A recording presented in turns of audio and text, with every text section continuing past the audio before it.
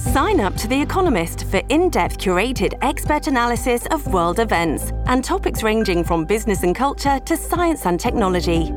You'll get the weekly digital edition, online-only articles, curated newsletters on politics, the markets, science, culture and China, and full access to The Economist Podcast Plus. The Economist is independent journalism for independent thinking. Go to economist.com and get your first month free.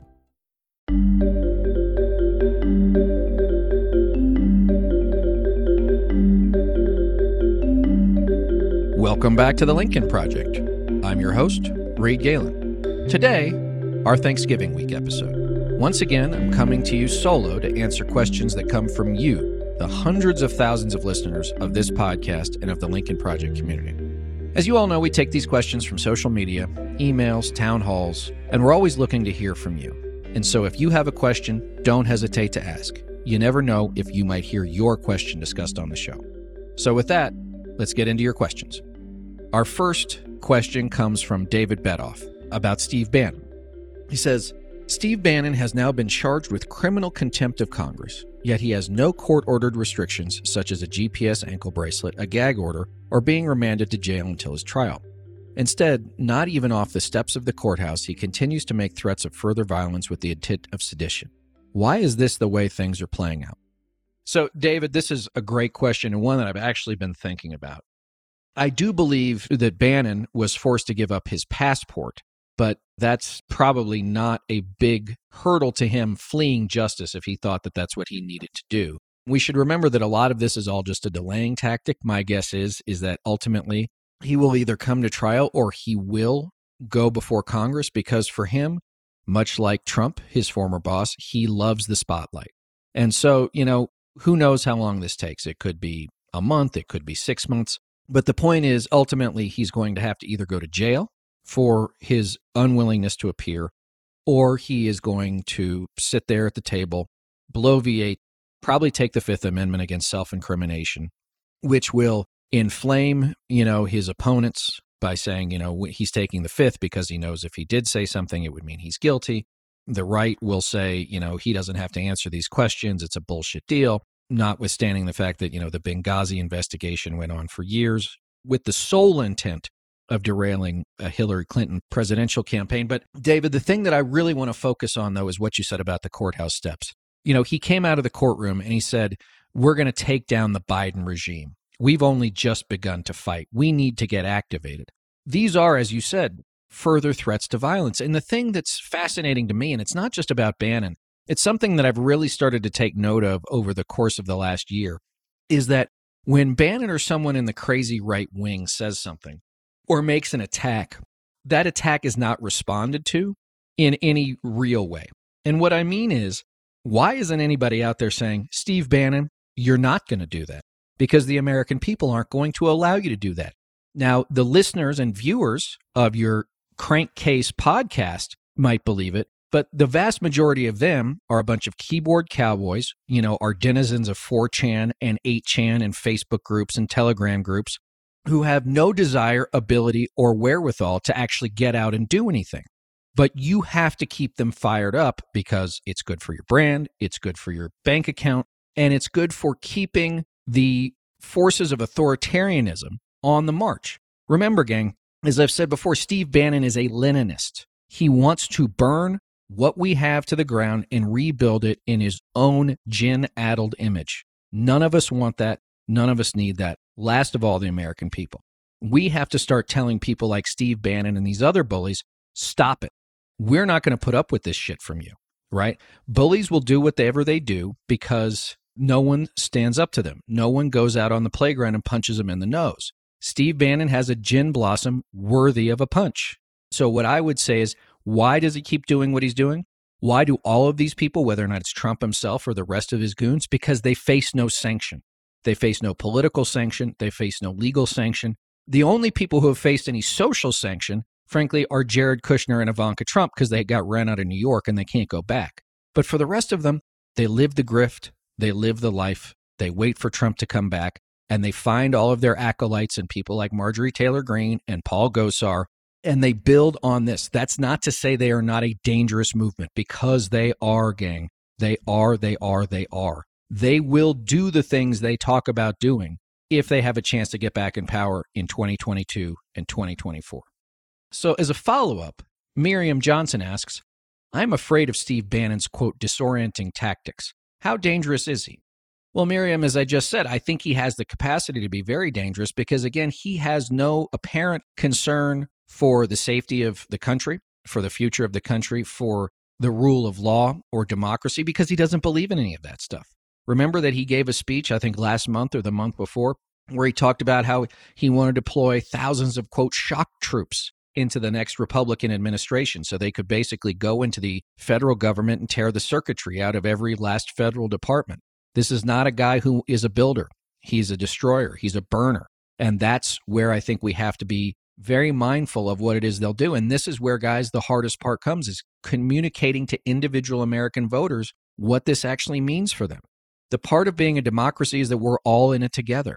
The part of an autocracy or an authoritarian movement is that one person or a small group of people make all the decisions that ultimately affect all of our lives. It is a completely arbitrary and capricious way to live. In Putin's Russia or in Orban's Hungary, your life is dictated to you by what the ruling class or the ruling individual says, rather than, I want to be a veterinarian, or I want to be a park ranger, or I'm going to go to trade school and become a carpenter.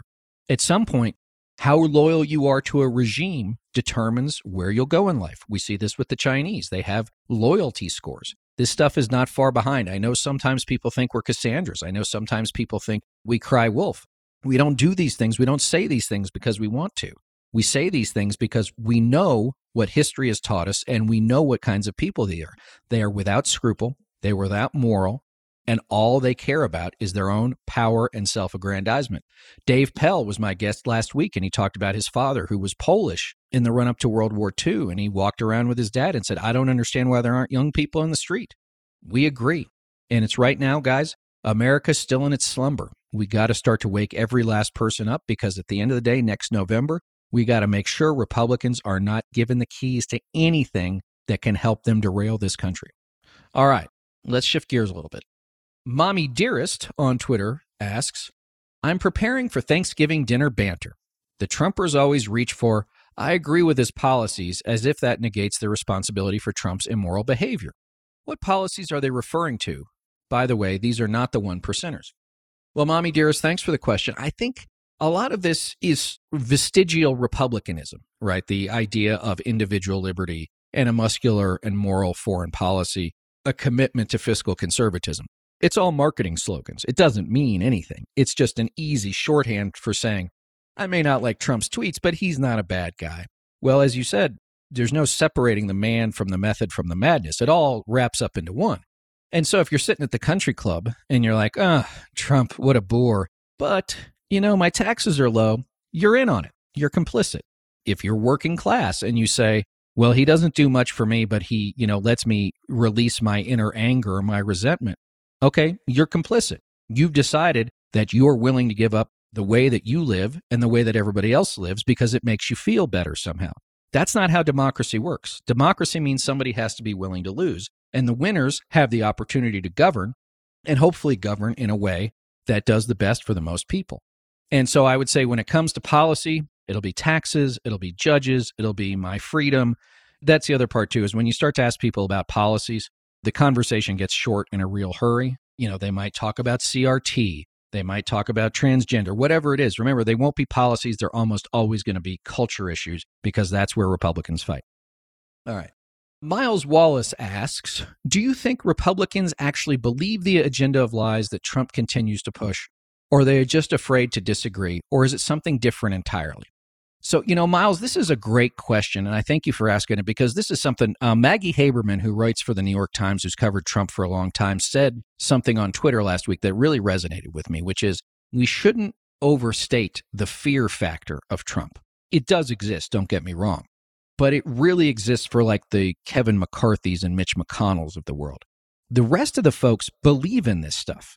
There are a lot of people who believe that, authoritarianism is better than democracy, that we should have the grand leader, that things would be so much better and so much more efficient. We get things done.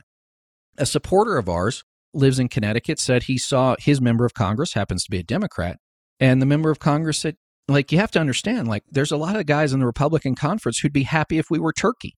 Turkey might be a democracy in name, but like Erdogan's going to get reelected, just like Orban, or Putin's going to get reelected with 99% of the vote. You know, think about it like in a Star Wars capacity, right? What's the fastest way to power as a Jedi? The dark side, right? But it comes with a lot of downside. It comes with a lot of really ugly side effects. Luke Skywalker had to work a lot longer, a lot harder, you know, to stay on the right side of the Force. I hate to make it so simple, but here's the thing. People like Taylor Greene, people like Gosar, people like Boebert, even now we see Kevin McCarthy. He's afraid, but he has to pretend to be the true believer because he knows everyone in his conference, if it's the Trumpers, loathe him because they know he's a squish, and the otherwise, quote-unquote, old establishment Republicans see him as a turncoat to something that they used to believe in. So he's in a lot of trouble. But I think, Miles, the point is they're both. There are some that are afraid, and there are some that believe. Is it something else entirely? Who's to say? You know, Michael Flynn was on the stage at one of these crazy rallies he does saying, don't give money to Republicans anymore.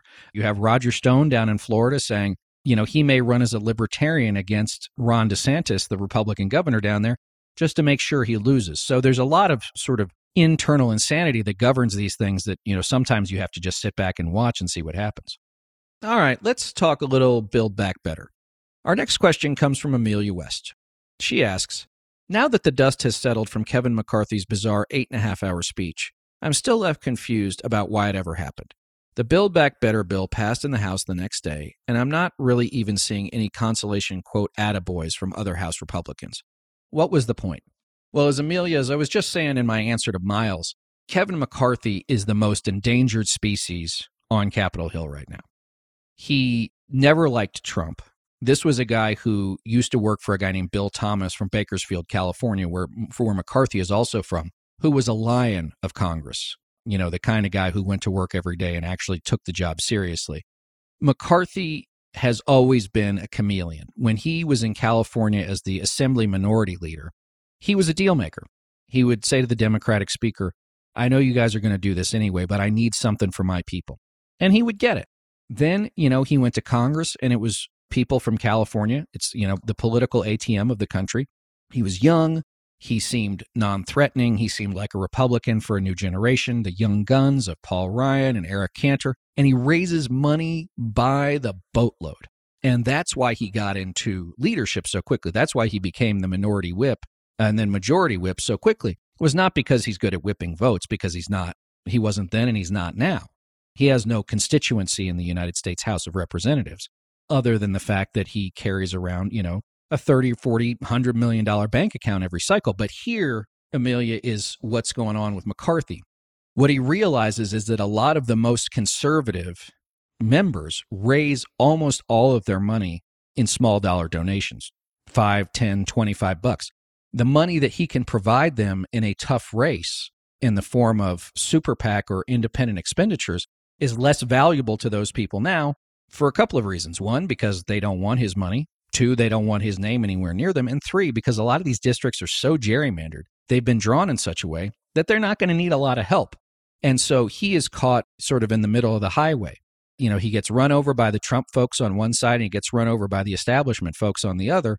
And that's not a healthy place for a minority leader to be. And let me just be clear. He is never, ever going to be Speaker of the House. Jim Jordan will be Speaker of the House long before Kevin McCarthy ever is. And so McCarthy's sort of whistling past the graveyard here. And I think a long answer to a short question, Amelia, the 8.5-hour speech was trying to prove his bona fides to the most conservative members and wackiest members of his conference. The problem is, even after 8.5 hours, they don't buy anything he says. And so, you know, it's just one more performative act in what will be, I think, an ever-shortening career. Derek Brooks asks, would the Lincoln Project consider running attack ads on Senators Manchin and Sinema to help pass the Build Back Better bill? You know, Derek, it's an interesting question. I think we've had it before. The issue for dealing with folks like Senator Manchin and Senator Sinema is that it's really hard to understand what even their motivation is. Like, why are they doing this? I think that they did it at first because they realized that they were swing votes. You know, Manchin is a Democrat in the most Republican state in the country from West Virginia. Cinnamon used to be a far left progressive. I think she was almost a green. So her transformation is a little bit more interesting. But I think what happened ultimately was that they both suffer from indispensable man and woman syndrome in Washington, D.C., which is there was a picture of Manchin, I think a couple of weeks ago, someone took from up above, and he's standing in the Capitol Plaza, and there's like 50 reporters huddled around him in a scrum. I think he loves being the guy who's always going to get the first word in the morning and the last word in the evening. He likes being able to go to the White House and have the president and his staff say, Joe, come on, we're willing to do something here, and sort of be a cipher or a sphinx, because he knows as soon as he makes a decision about something, a lot of that stuff goes away. Sinema, too. They like the attention they get from the media, from the Republicans, from donors. And so what I think you're seeing here now is that they got themselves into a position where they really wanted the Klieg lights, but now a lot of folks are going, okay, we gave you the podium. What is it that you're here for? Long way of saying, I'm not sure that anything moves them, to be honest with you. I don't think the Lincoln Project attacking Joe Manchin in West Virginia or Kyrsten Sinema in Arizona has any effect on them, because they've already received incredible pressure from their own party, hasn't done much. The voters in West Virginia should be more up in arms with Manchin, because West Virginia has been such a recipient of federal aid over the decades, going back to Senator Robert Byrd, for whom most of the state is named after. And I think Sinema understands that, she's up again in 2024. Arizona's a purple state. She's trying to find some path. But ultimately, if you're going to be a deal maker, you got to have points you want to bring to the deal. Neither one of them have done that, and I'm not sure any attack ads from us would change that. All right, so let's talk about some election matchups. Joy Hilton asks, I love Beto and despise Abbott, but I just do not see Beto beating any Rethuglican. I'm born and raised Texan, and 95% of the people I know are Trumpers. Do you really think Beto has a fighting chance? So I think Beto does. I had Beto on the podcast last summer. We just reran that, so please tune into it. It was a great conversation. Beto's a terrific guy, and we've gotten to know him over the last couple of years. I would say a couple of things. There's the Beto factor. He is a very charismatic guy. He is a fresh face. The beauty of politics is that candidates who lose once or twice are often much better candidates and campaigners than they were when they'd only won. And so I think that what you see out of Beto's early time is he's going around the state. I think he was on his way to San Angelo today. He was down at the border. He was in Dallas. And I know that crowd size is no indication of whether or not you'll win next November, but I will say this. Beto is probably the only candidate who could energize Texas Democrats, of whom there are a lot more than there used to be, despite Republicans' control of the state for 25 years. I think also he has the ability to appeal to younger voters. I think the fact that he represented El Paso means that he has a much better view into the Latino community, not only in El Paso, but in the Rio Grande Valley. And I think that he has the ability to appeal to what I would call former Republicans or estranged Republicans who are probably pretty fiscally responsible, don't like taxes, don't like debt, but also don't like a lot of the social stuff that we're seeing out of Abbott. And so, I think we got a long way to go. Abbott's still got to clear a primary. So let's talk about Abbott for a second. Greg Abbott's been in, as Stuart Stevens, one of our partners, likes to say, Greg Abbott has been in office since the last millennium. He was a Supreme Court justice, he was Attorney General, and now he's been governor for 8 years. If there's one thing that voters like, it's new, more than anything. Abbott's been around a long time. He's got $50 million in the bank. That's good for him, right? He's got a track record he's going to try and run on. What's bad for him? Well, again, he's been around a long time. He's got two people running against him in the Republican primary, Alan West and Don Huffines, dragging Abbott to the right. And we have been helpful in that because we recognize a weakness in Abbott and we went after him for the last couple of months. Abbott is likely to call another special session of the legislature in January to clean up all of the whacked out right-wing issues that he didn't get to in 2021. That is going to further alienate moderate Republicans, independents, and conservative Democrats, of which, again, there are a lot. It's going to tell people in rural counties that this guy really doesn't care about governing. He just cares about being in power. And it's going to show him to be just a political opportunist. And again, like a Kevin McCarthy, Greg Abbott can never be a Trump true believer. He can never be a MAGA true believer. He's got to do these things, but it's all performance. And I believe that the voters will notice this. I don't think he'll lose his primary in March, but I think it'll be a tougher run for him than he thinks it will be. And lastly, I think the big X factor here for Greg Abbott is whether or not the lights stay on this winter. Last winter, the power went out in Texas for days. People were without electricity. They were out without water. A lot of people froze to death. And we were just down there a few weeks ago, and a lot of Texans I talked to still have PTSD about that time. And so there was just a story out today that the board that runs the utility, and remember that the Texas power grid is disconnected from the eastern and western United States because the power companies want to be completely deregulated. And now we've seen why utilities have regulation. They are on the take from the state. Greg Abbott and the legislature gave billions of dollars away to gas companies. The next day, one of those gas company CEOs gives Greg Abbott a $1 million campaign contribution. So it's a total pay-to-play ugly business. But I'll say this. If the lights go out in Texas this winter, Greg Abbott is done. Done, done, done. Governors have one job that matters more than anything else, and that is keeping their people safe. If Greg Abbott goes into a second winter in which his own avarice, greed, and political future are placed well above the actual lives of Texans, he's done. All right. David Dyer asks, what are Chris Christie's chances as a presidential candidate in 2024? We'll make this quick, David. 0. Okay, moving on. January 6th. Nikki Sparks asks, what can we do to put pressure on Attorney General Merrick Garland and the January 6th committee to move faster? We have one damned indictment, and it's for contempt of Congress. They have the Rittenhouse verdict, voter suppression laws passed, gerrymandering done, and the big lie continues. It's been 10 months and no officials have been charged for January 6th. Well, look, Nikki, a couple of things. One is you're absolutely right. My fear is that the only people who are ever going to be brought to trial or brought to justice for January 6th are the people who actually stormed the building. My fear is that from Trump on down to all of his goons, to Rudy Giuliani, to the Kraken lady, to Lynn Wood, to Steve Bannon, to Stephen Miller, to Don Jr., and all of them, the Republican Attorneys General Association, all the fundraisers who helped raise this money for these things, my fear is that none of them will ever be brought to justice. The American justice system is not meant to be fast. It puts the presumption of innocence of the charged or the accused above everything else. And so what I would say is that the Garland Justice Department is probably doing the things it can. Whether or not they're going to indict anybody, I don't know. There's no good way to do this. If you start indicting people and putting them on trial, they will become martyrs. You just have to be okay with that. The point is, if these folks are not brought to trial, if they're not indicted, if they're not made to face a jury of fellow Americans, then as you know, the old saying goes, then a coup that goes unpunished is just a practice run. And so that's my fear.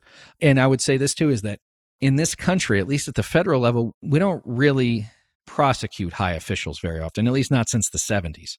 Maybe we did with a cabinet official here or there. Spiro Agnew was the last, vice president to get in trouble for tax evasion. And I think that was like 1973. And so, we don't do this very often. And I think that the Justice Department very much wants to stay out of politics. Unfortunately, politics, justice, and the Constitution have met here, and they're going to have to make a decision about what they want to do. I hope they do it. I hope the January 6th committee comes roaring out of Christmas and the New Year and puts these people on trial. It has to be, guys, I know this is a terrible word. I know some people are going to get offended by it. It has to be a spectacle. It has to be enough drama, often enough to draw the attention of the American people. And I'm not talking about the folks like us that listen to this stuff and deal with this every day, but the person who sits in Kansas City or the person who sits in Greater Detroit and says, what's going on here? Wait, they did what? That's where we've got to get. Republicans are fabulous at this. They know how to do it. That's why they did Benghazi. Democrats, they want to do things for the right reason and the right way. They don't like spectacle. They think it's beneath them. I get it. But if you want to make a move, if you want to make real progress on this stuff, they're either going to have to be hauled up in front of the witness table and be made to plead the fifth, or they're going to have to get hauled into the courthouse for obstruction again. All right. Lily Norris says, is the new Tucker Carlson documentary about January 6th going to prove to be one step too far for Fox News? Lily, nothing has been so far, so I'm not sure why we would believe this would be. Unless Fox attorneys said, if we run this, we open up ourselves to some sort of litigation, civil or criminal, then they might not do it. But of course, Tucker is their golden boy. He is the most popular person on the network. They will be loath to get sideways with him because here's what they know. As much as he says bad things about Democrats, he says lots of bad things about Republicans he doesn't like, and he would be happy to take to the airwaves to whack the hell out of the network for not running his documentary. So do I think they'll run it? I think they will.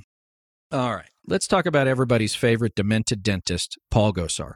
John Clayton asks, why hasn't the Secret Service and or the FBI paid a visit to Paul Gosar as a result of his anime video posted twice threatening the president and Representative Ocasio-Cortez? This is a great question, John, and I'm just thinking about this as you ask the question. It seems now that being a member of Congress now means blanket immunity. He goes out and does this, depicting images of killing the president, which is a federal crime.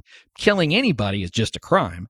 And now what we see is that they do and say these things. Again, as I said earlier, there's no sanction, no political sanction, no legal sanction. And so, if I went out and said, I'm going to kill X, and I said it publicly, the sheriff's department would show up at my door and say, what the hell are you doing?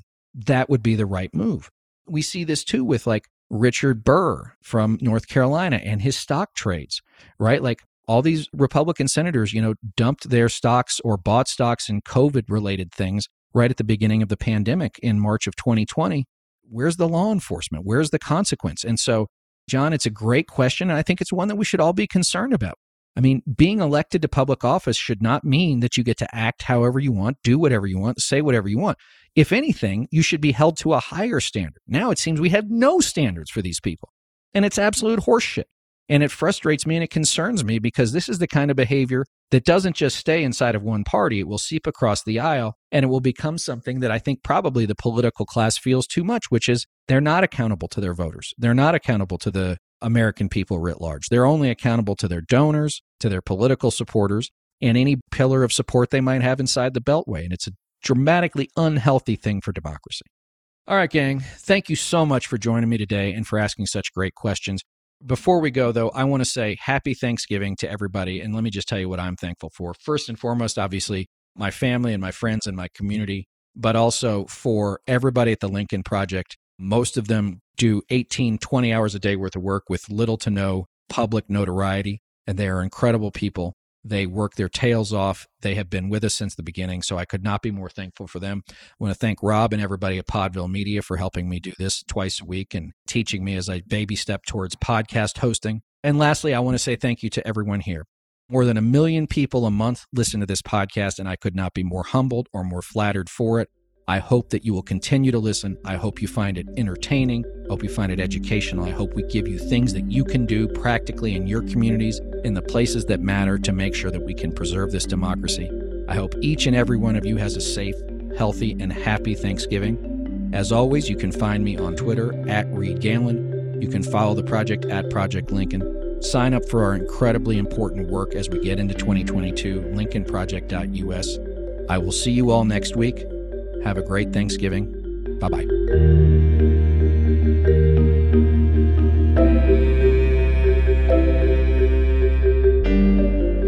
Thanks again to everyone for listening. Be sure to follow and subscribe to The Lincoln Project on Apple Podcasts, Spotify, Google, or however you listen. Don't forget to leave a 5-star review. To connect with us, follow us on Twitter at Project Lincoln, and for more information on our movement, to join our mailing list, subscribe to our newsletter, or make a contribution to our efforts, visit lincolnproject.us.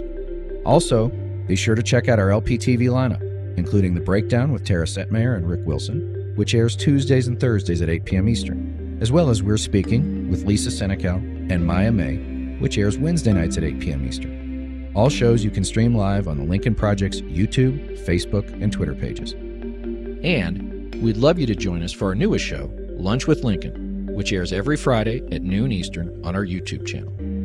For the Lincoln Project, I'm Reed Galen. See you on the next episode.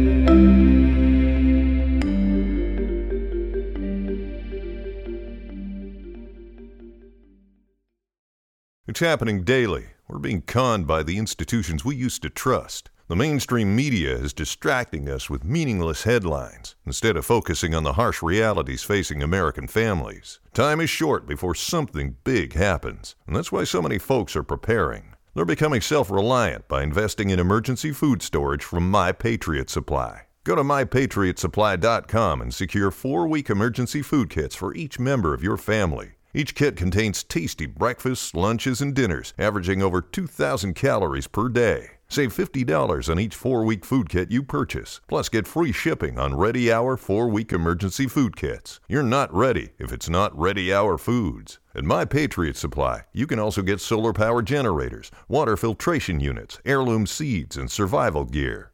Order by 3 p.m. and your unmarked boxes ship the same day. Shop MyPatriotSupply.com today. MyPatriotSupply.com.